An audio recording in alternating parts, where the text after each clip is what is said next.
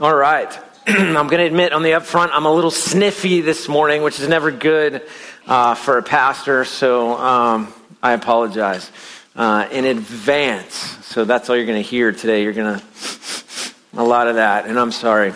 But we are going to begin a series in James. The book of James will be in James chapter 1.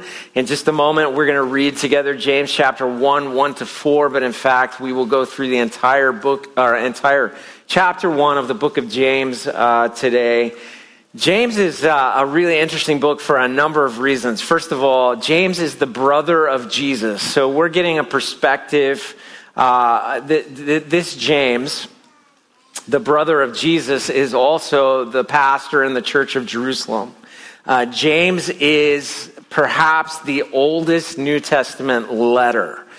So we have a version of it from about 40 or 50 AD, which it's one of the oldest. It is considered kind of the Proverbs of the New Testament. So it's like, how do we live wisely as Christians in these days? And it is so apropos to us today as we think about how do we live kind of a Christian life that is faith in action and not just hearing and receiving content, but actually walking it out, living it out. And I would say that that's one of our issues as the Church of Jesus Christ of the United States of America today, is that we're a church that hears, that we receive content, and we fill in the blanks, but we don't often walk it out the way that the Bible teaches us to. It doesn't come out like it should in our hands and our feet. It's not new to us. This has been an issue since the beginning.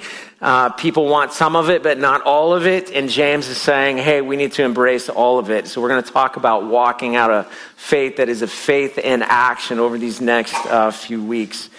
While you're kind of finding your place in your copy of God's Word, let me just say that you guys hurl goodness in lots of different directions all the time. And I just want to mention, too, next week we have 52 people, not just from this church, but from all over the United States and really some globally, that we are going to embark on a journey to Israel.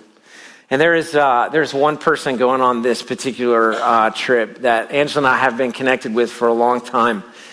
She's been a missionary in very hard places, and most recently was in Sudan.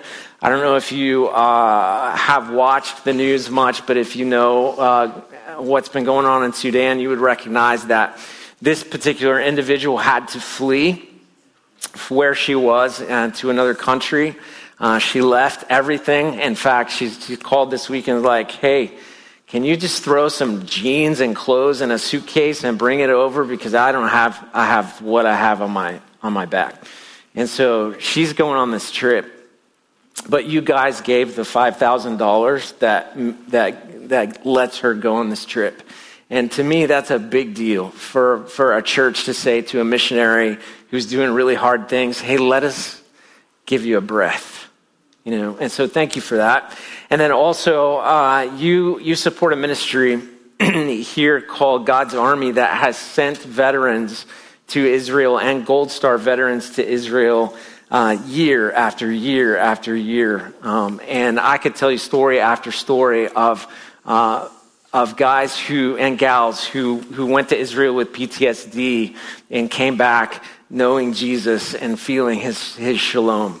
Gold Star families who wept in places where they recognize they can grieve with hope because of their sons or daughters' faith that were killed in foreign wars. And you pay for all of that. You support them, and you get. And I just want to say thank you. You hurl goodness in ways you don't even sometimes know or recognize. So thank you for that. All right, let's stand up and let's read James chapter 1.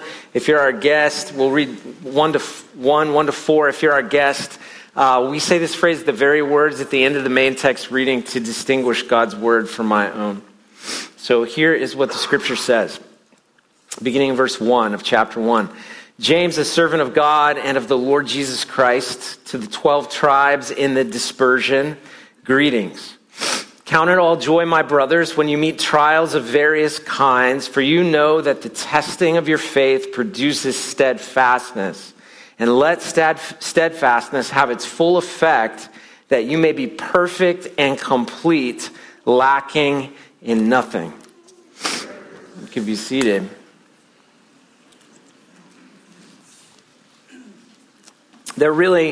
In James chapter 1, there are really two kind of significant handholds or 2 points that we need to hold on to today as we enter into the rest of the book. And they're not lightweight. He doesn't enter with an introduction that is sort of flowery and, pithy and makes you laugh so that he can ease you into something. Instead, he just goes right to it.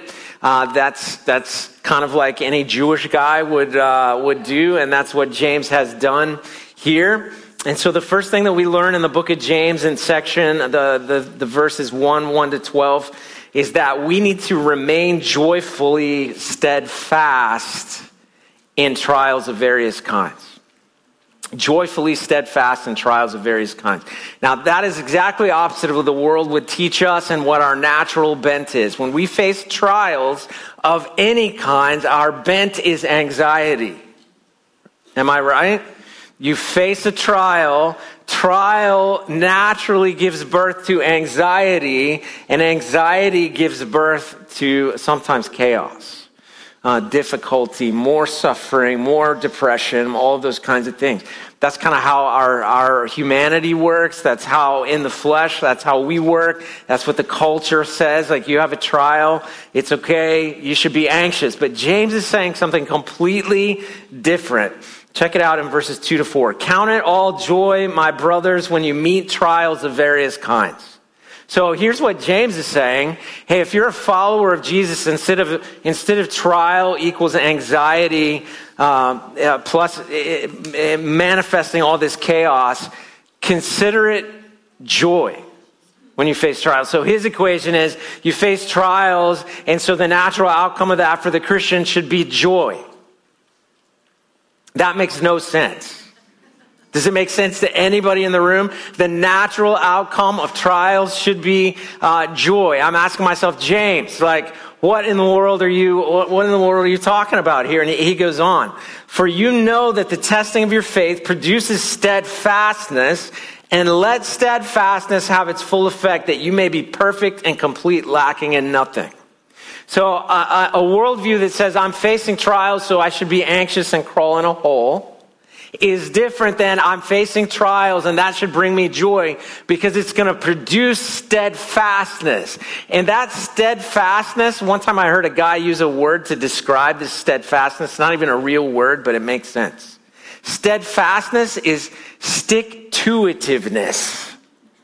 Like, I stick to it in a particular direction with strength, even though I'm facing trials. Again, that's not like the world rolls, but what we learn here is that we consider it joy when we face trials, because when it has its full effect, James 1:4, that steadfastness that we're having to push through with joy, that steadfastness having its full effect makes you perfect, complete, and lacking in nothing. Now again, counterintuitive, doesn't make sense to the natural mind, but James is saying here's how it works. Paul echoes the same thing in Romans chapter 5, 2 to 5. Listen to what Paul says. And you know Paul, he's been beaten, shipwrecked, put in prisons, all kinds of things. Here's what Paul says. Through him, meaning Jesus, we have also obtained access by faith into this grace in which we stand. And we rejoice in the hope of the glory of God. Not only that, we rejoice in our sufferings. Now, that's not what the world teaches us. It teaches us we suffer, we face anxiety, that causes depression. He says, not only that, we rejoice in our sufferings, knowing that suffering produces endurance. Here's what I've noticed. People are averse to the kind of thing it takes to produce endurance. They hate it. We've got kind of a military theme going on today, so I'll use this as an example, but I'll clean it up. Because Jocko Willink, have you ever heard Jocko Willink? Anybody? maybe go look him up, maybe not, that kind of thing. But he is he kind of focuses on leadership, but he's a former Navy SEAL. He was speaking to these guys in the military and not using the language I'm getting ready to use. I'm going to use preacher language to make his theology a little more palatable. But he said, when things stink, when they're really hard, when things really stink, I like it. And he said, all of the military, all of your training is to put you in positions that really stink so that when everybody else stops, when things really stink, you can keep going because you've learned to endure when things stink.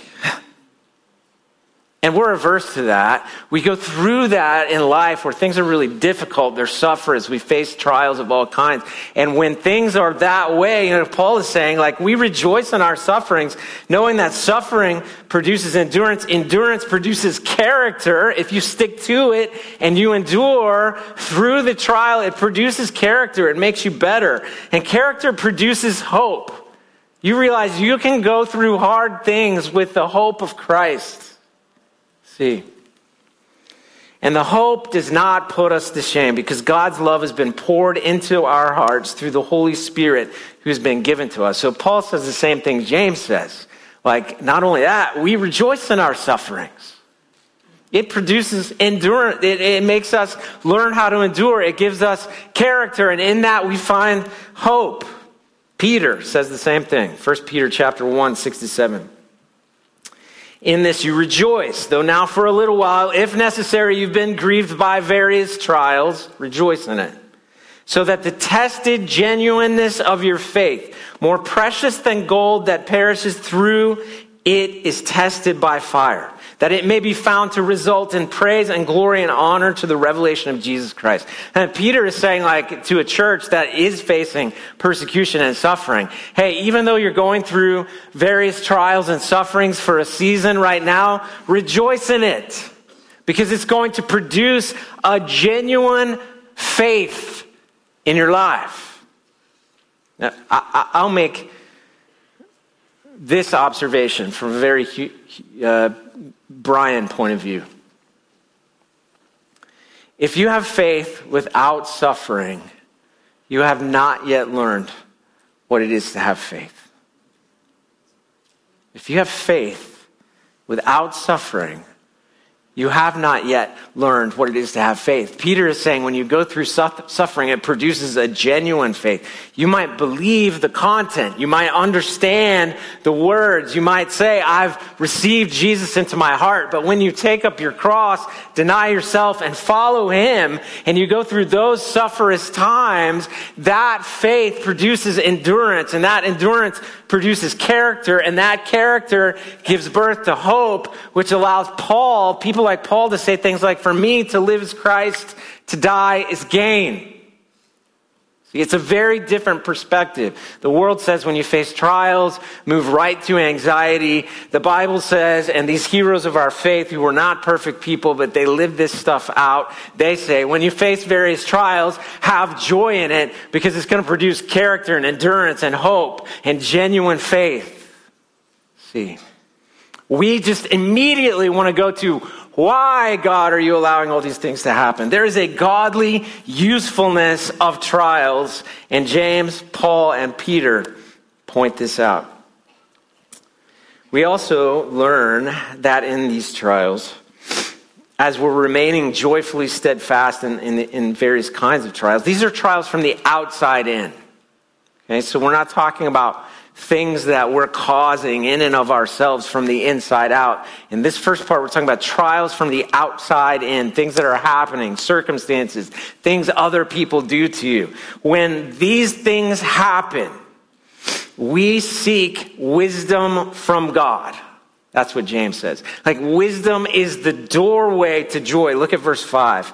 But if any of you lacks wisdom, he goes straight from, hey, have joy in your trials. If any of you lacks wisdom, let him ask God, who gives generously to all without reproach, and it will be given to him. But let him ask in faith, with no doubting, for the one who doubts is like a wave of the sea that is driven and tossed by the wind. For the person must not suppose that he will receive anything from the Lord. He's double-minded man, unstable in all his ways.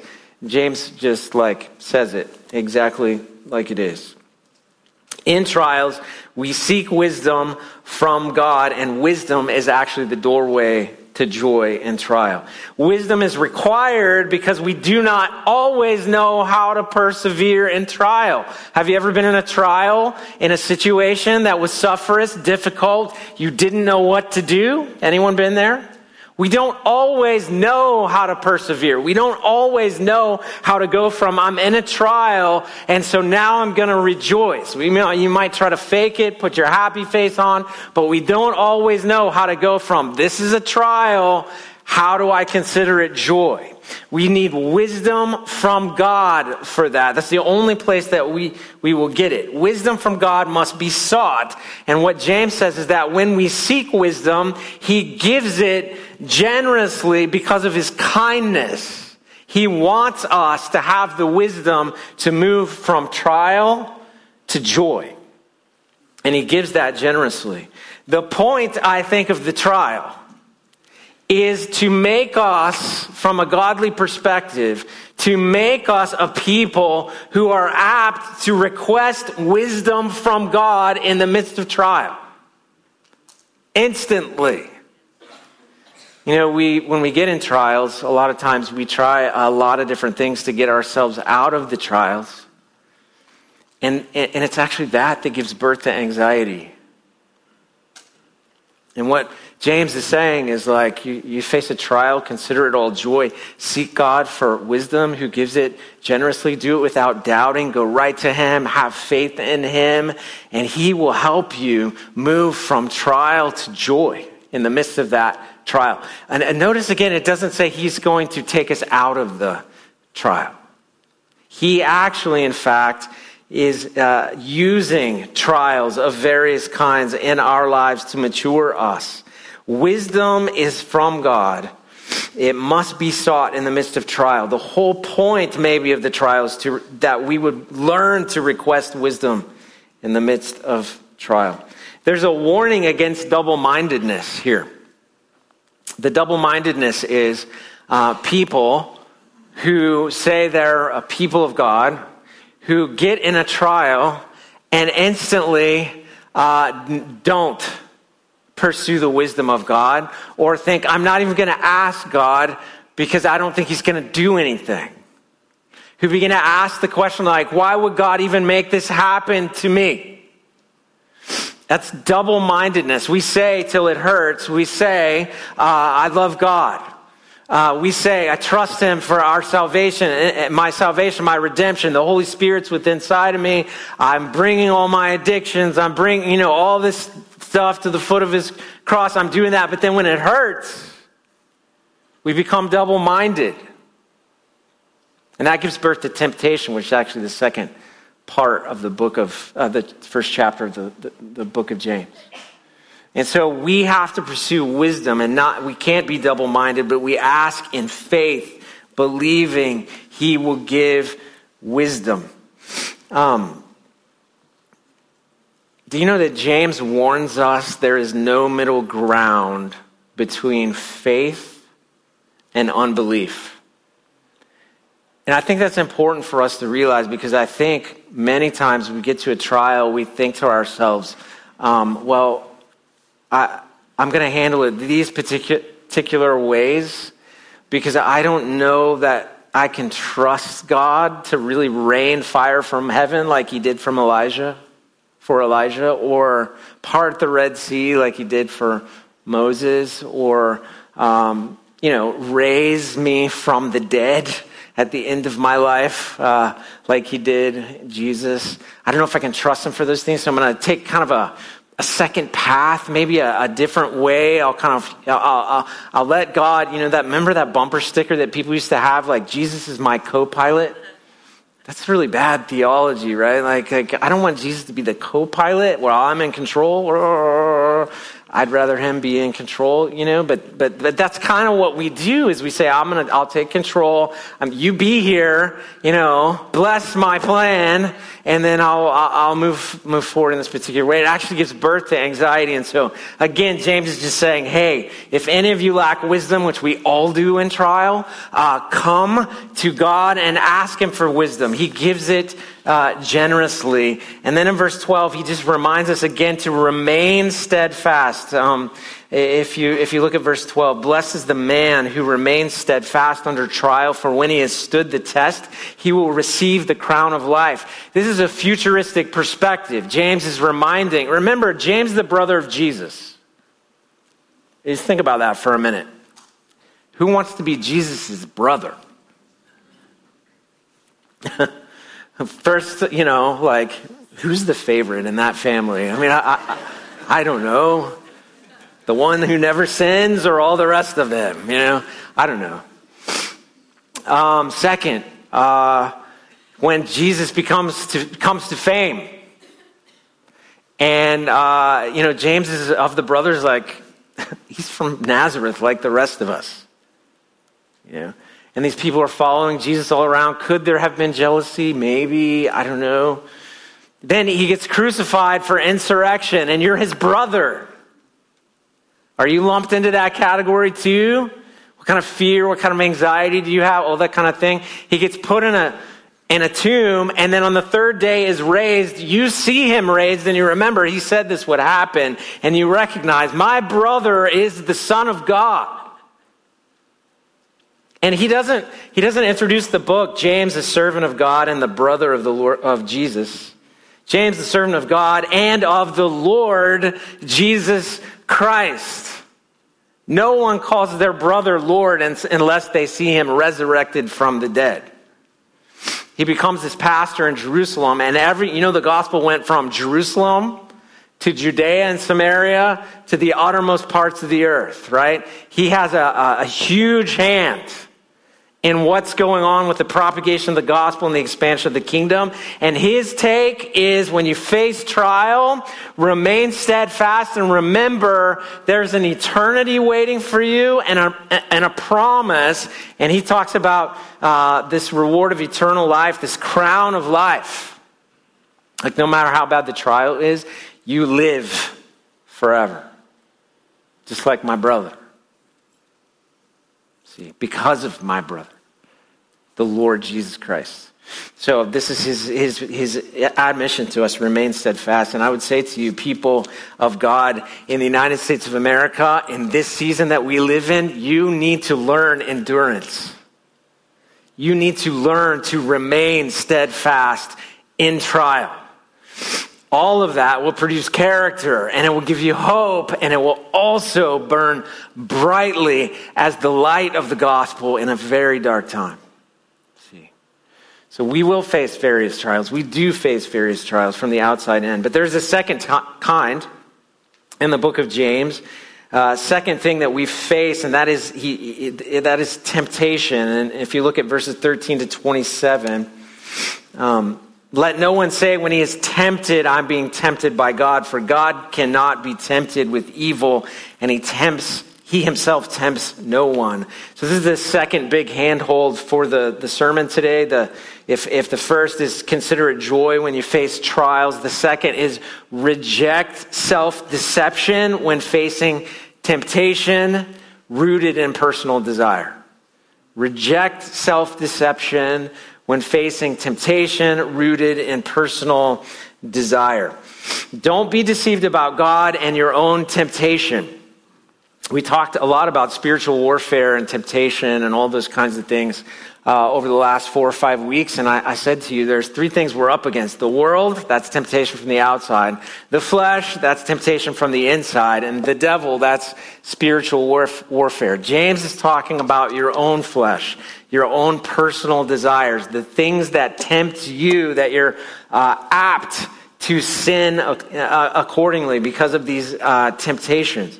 This is temptation originated from the inside. It is our provocation to sin. So don't be deceived about God and your temptation. A lot of times when people go through trial, They are tempted to sin because of how they're wired, what they've sinned with before. And they realize, like, okay, I'm going to medicate the pain and difficulty of this trial with a particular sin. I'll get a relief. And what they find is no relief. Oftentimes they say, well, God gave me this trial and it's led me into this temptation, and what am I supposed to do? And James is saying to them, don't be deceived. Don't have bad theology about God and your temptation. A lot of temptation comes from within you personally. You can either seek wisdom in trial, or you can give way to temptation in trial. There are two different paths. Don't be deceived about God and your temptation. When we don't persevere in trial, with wisdom that comes from God, we usually run to sin. Those are the two paths. He goes on to say this. Be quick to hear, slow to speak, and slow to anger. Verse 19 of James chapter 1. When we're thinking about trial and we're going through temptation and we're seeking wisdom, because it's messy, right? When you go through a trial and you begin to feel all these things and think all these things and try to walk the way that you're supposed to walk. When you're going through a trial and you're feeling tempted and you're supposed to seek wisdom, what do you do? Be quick to hear, slow to speak, and slow to anger. This is nothing new for James. He's saying in order to find wisdom, you have to listen. In order to find wisdom, you have to listen in the midst of the trial. Not listen to your flesh, not listen to the internal workings of your heart. A lot of times I'll hear people say things like God told me, God gave me this, God said to me that, God blah, blah, blah, blah, blah. I'm like, where, when, how? It was a dream. It was a sign that I saw. It was whatever. I think God speaks in dreams and gives people signs all the time. But if you only hear God in dreams and never hear God in his word, you're not listening. I promise you, you're not. Your psyche will create dreams. Dreams are mysterious things, but it will create dreams to kind of go with the narrative of your life. You'll find signs. You'll thread things together. Like, look what God said to me. I saw a cross in the clouds, and I know that I'm supposed to, whatever. What James is saying is that you need to be quick to hear, slow to speak, and slow to anger. He's just saying, like, Shema. Like what Moses said to the people, hear, O Israel, the Lord our God, the Lord is one. Like, listen, Shema, listen and obey. This is not new for James. It may be new for us. Wherever wisdom is the goal, hearing will be the first virtue. The wisest people are the people who know how to listen. Wherever wisdom is the goal, in the midst of trial, that produces joy, you have to stop and listen. How many of you are quick to anger in a trial? Come on. Let's just, yeah. It says quick to hear, not quick to anger. How many of you are quick to speak in a trial? James, he had this problem in his church. He says, don't be quick to hear. Don't be quick to speak. Don't be quick to anger. Be slow to speak. Slow to anger. Be quick to hear. Wherever wisdom is the goal, it's listening. That is the virtue. In trials, be ready listeners and slow commentators. Ready listeners and slow commentators. I have a problem with this. I want to fix everything fast. Make the trial go away. So here's what you do. Take 2 of these and call me in the morning. It doesn't work that way. Wherever wisdom is the goal, hearing will be the first virtue. So he says, temptation, it originates from the inside of us, not from God. Don't be deceived. Go chase wisdom, not temptation. Secondly, if you're chasing wisdom, you're going to have to listen, and you're going to have to shut your mouth, and you're going to have to control your emotions. Be self-control. Here's the third thing he says, put away filthiness and rampant wickedness and receive the word, James 1:20-21. For the anger of man does not produce the righteousness of God. How many of you realize in a trial, when I actually get angry, it does nothing good? Let's just head nod on that one. In a trial, when I get angry, it does nothing good. It doesn't produce the righteousness of God. Instead, we reject anger in trials. It doesn't produce righteousness. And James is using this language that says, put away all filthiness and rampant wickedness and receive with meekness the implanted word which is able to save your soul. It's kind of like saying, hey, change your clothes. In the midst of a trial, put off the rampant wickedness, put off the anger, take it off, and put on with humility the word of God that we receive with meekness. Meekness is like humility and strength together. I receive it because it's from God. This is the wisdom of God, which is able to save your soul. No signpost, no dream is going to save your soul necessarily, although I've heard many Muslims who've had dreams of Jesus and come seeking the word. Sometimes it works that way. If a dream drives you to the word, praise Jesus.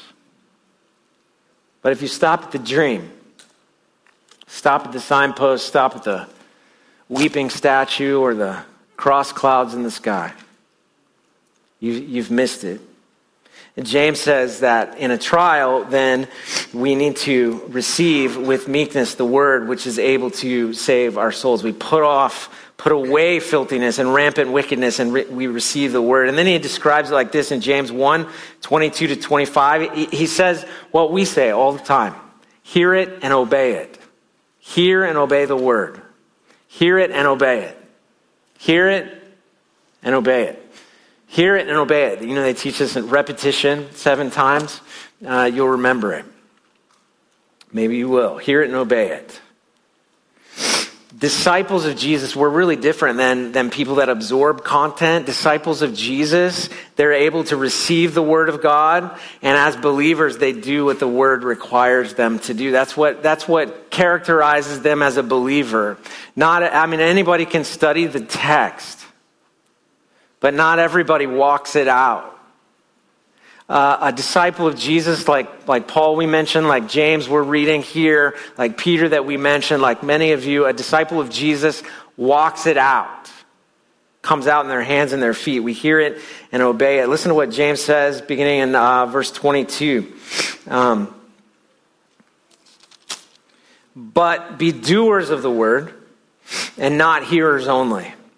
So this isn't just an American church problem. This was a problem in his church. He's admonishing them to hear and obey. But be doers of the word and not hearers only, deceiving yourselves. For if anyone is a hearer of the word and not a doer, he's like a man who looks intently at his natural face in the mirror. For he looks at himself and goes away and at once forgets what he was like.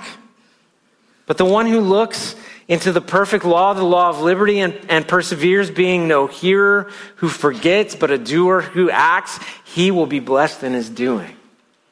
So, what are you like? Are you that one that, you look in the mirror and you see yourself, and then you walk away and you forget what you look like instantly?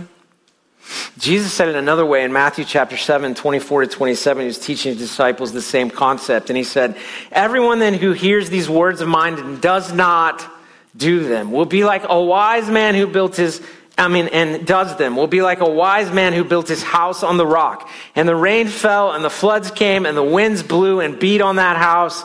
But it did not fall because it had been founded on the rock. So that's everyone who hears these words of mine and does them. But then he says, and everyone who hears these words of mine and does not do them will be like the foolish man who built his house in the sand, and the rain fell and the floods came and the winds blew and beat against that house and it fell, and great was the fall of it. Jesus is like, there's 2 kinds of people. People who hear my words and do them, and people who hear my words and don't do them. The ones who hear and do, they build on a strong foundation. They aren't tossed around by the difficulties of trials. But the one who hears and doesn't do them, when trial comes, they find chaos. They find calamity. They find destruction. James is saying the same thing. He probably heard Jesus say stuff like this. Hey, don't be the one who hears the word and then doesn't do it. That's like looking in the mirror and forgetting what you look like 1 second later. That's a great way, a very cordial way of saying you're foolish. That's foolish. See? So we hear it and obey it. Again, I said, James, he doesn't beat around the bush. He wants, in chapter 1 of this letter that he's writing, he wants those that have been dispersed, that are following Jesus, he wants them to know, like, you need to be joyfully steadfast in trials and temptations.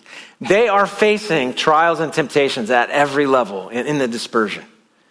The Roman occupation, culture, the flesh and temptation that comes with Roman culture that they're facing, all the opportunities to kind of be half a Christian and half something else, all the opportunities to do things that the world says it's okay to do, all the trials when they say, I'm going to stand up and I'm going to live like a Christian, and the Roman occupation persecuted them, the culture persecuted them because of it. They're facing all of that. What you and I are going through as citizens of the United States of America in a shifting culture is not new to Christianity. We're seeing things happen in different ways. Like if you're my age, you're like, that would have never happened 10 years ago or 15 years ago or 20 years ago. If you're 80, I don't know how you're like thinking. My goodness, right? Things have changed a lot. We're more Roman now than we ever were. But Christianity can handle that. Christ can handle that. It was birthed in that. It propagated those cultures. The kingdom expanded in the midst of it. There's no hope in any of that. But do you know where there's hope? When the world sees a Christian who endures a trial. And they endure that trial, and that trial produces joy because they sought wisdom from God. And they found that He walks with them in the midst of trial. And they considered it joy, and that joy produced character, endurance, and that gave birth to hope. It's ultimately the reason you probably came to Christ, because you learned of one who never sinned. It wasn't just for him to be punished, and yet he was crucified for insurrection. He had that thought in the midst of trial. Father, if there's any other way, let this cup pass from me. Temptation toward anxiety. Difficult. It was awful. He's hung on a cross. He endures the cross, despising the shame of the culture, of the people that were spitting at him, mocking him, all those kinds of things. He's put in a tomb. He's dead. He looks utterly defeated. There is no hope. And yet he raises, and 500 people see him. He sends to heaven and gives us the Holy Spirit. And he says, I'm coming back again. And people like James, who saw all of that, say, because of him, consider it pure joy, brothers and sisters, when you face trial, various trials of any kind. Because those kinds of trials, they produce steadfastness. You ever thought about what kind of steadfastness Jesus had to have to leave the north of Israel and march toward Jerusalem, walk into the city knowing he would be crucified, give the Passover knowing that it was his body and it was his blood, go to Gethsemane and wait for Judas to show up, quiet the disciples and allow himself to be arrested, take the 39 lashes of the flogging, walk what we now call the Via Dolorosa to what is now the Church of the Holy Sepulchre, or the place of Golgotha, allow himself to be crucified and die. What kind of steadfastness do you have to have? I mean, who wouldn't run sometime in there? That's steadfastness. Also, we learn of our God, the steadfast love of the Lord never ceases. And Jesus is the perfect example of that. And what we're learning is James is saying to us, hey, let steadfastness have its full effect. It will produce, in fact, perfection. We don't feel it. Trials don't feel good, but that's how God uses you and I in the midst of trial, in the midst of difficulty. Who signs up for that? Everybody signs up for the little Jesus that says, hey, I love you, and when you die, I'll be there to meet you. We go to heaven, to the place I prepare for you. Nobody signs up for, hey, when you face various trials, consider it pure joy. Take up your cross, deny yourself, and follow me. Eat my flesh, drink my blood. They hated me, so they're going to hate you. They killed me, so they're going to kill you. Nobody signs up for that. That is Christian discipleship. See? So let me say this. Let steadfastness have its full effect in your life. Those trials, those difficulties, those deep valleys, seek wisdom from God in the midst of it and consider it joy, understanding that one day you will receive a crown of life and walk. He will be with you, and he will produce in the midst of that endurance. And this is the Christian life. This is what James said, not what Brian said. Would you bow your head and close your eyes? Just ask the Lord to speak to you.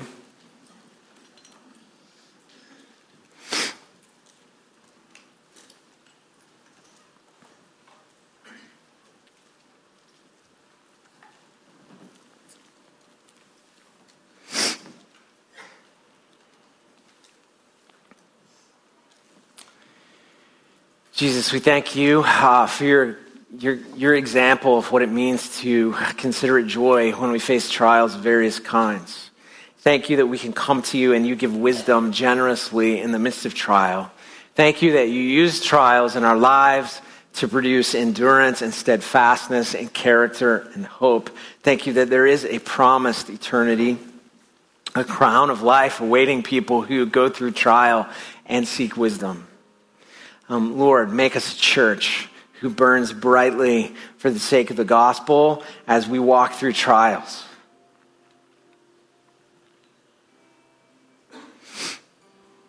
I can tell, like James wanted the people that were dispersed throughout to know, like, it's going to be okay.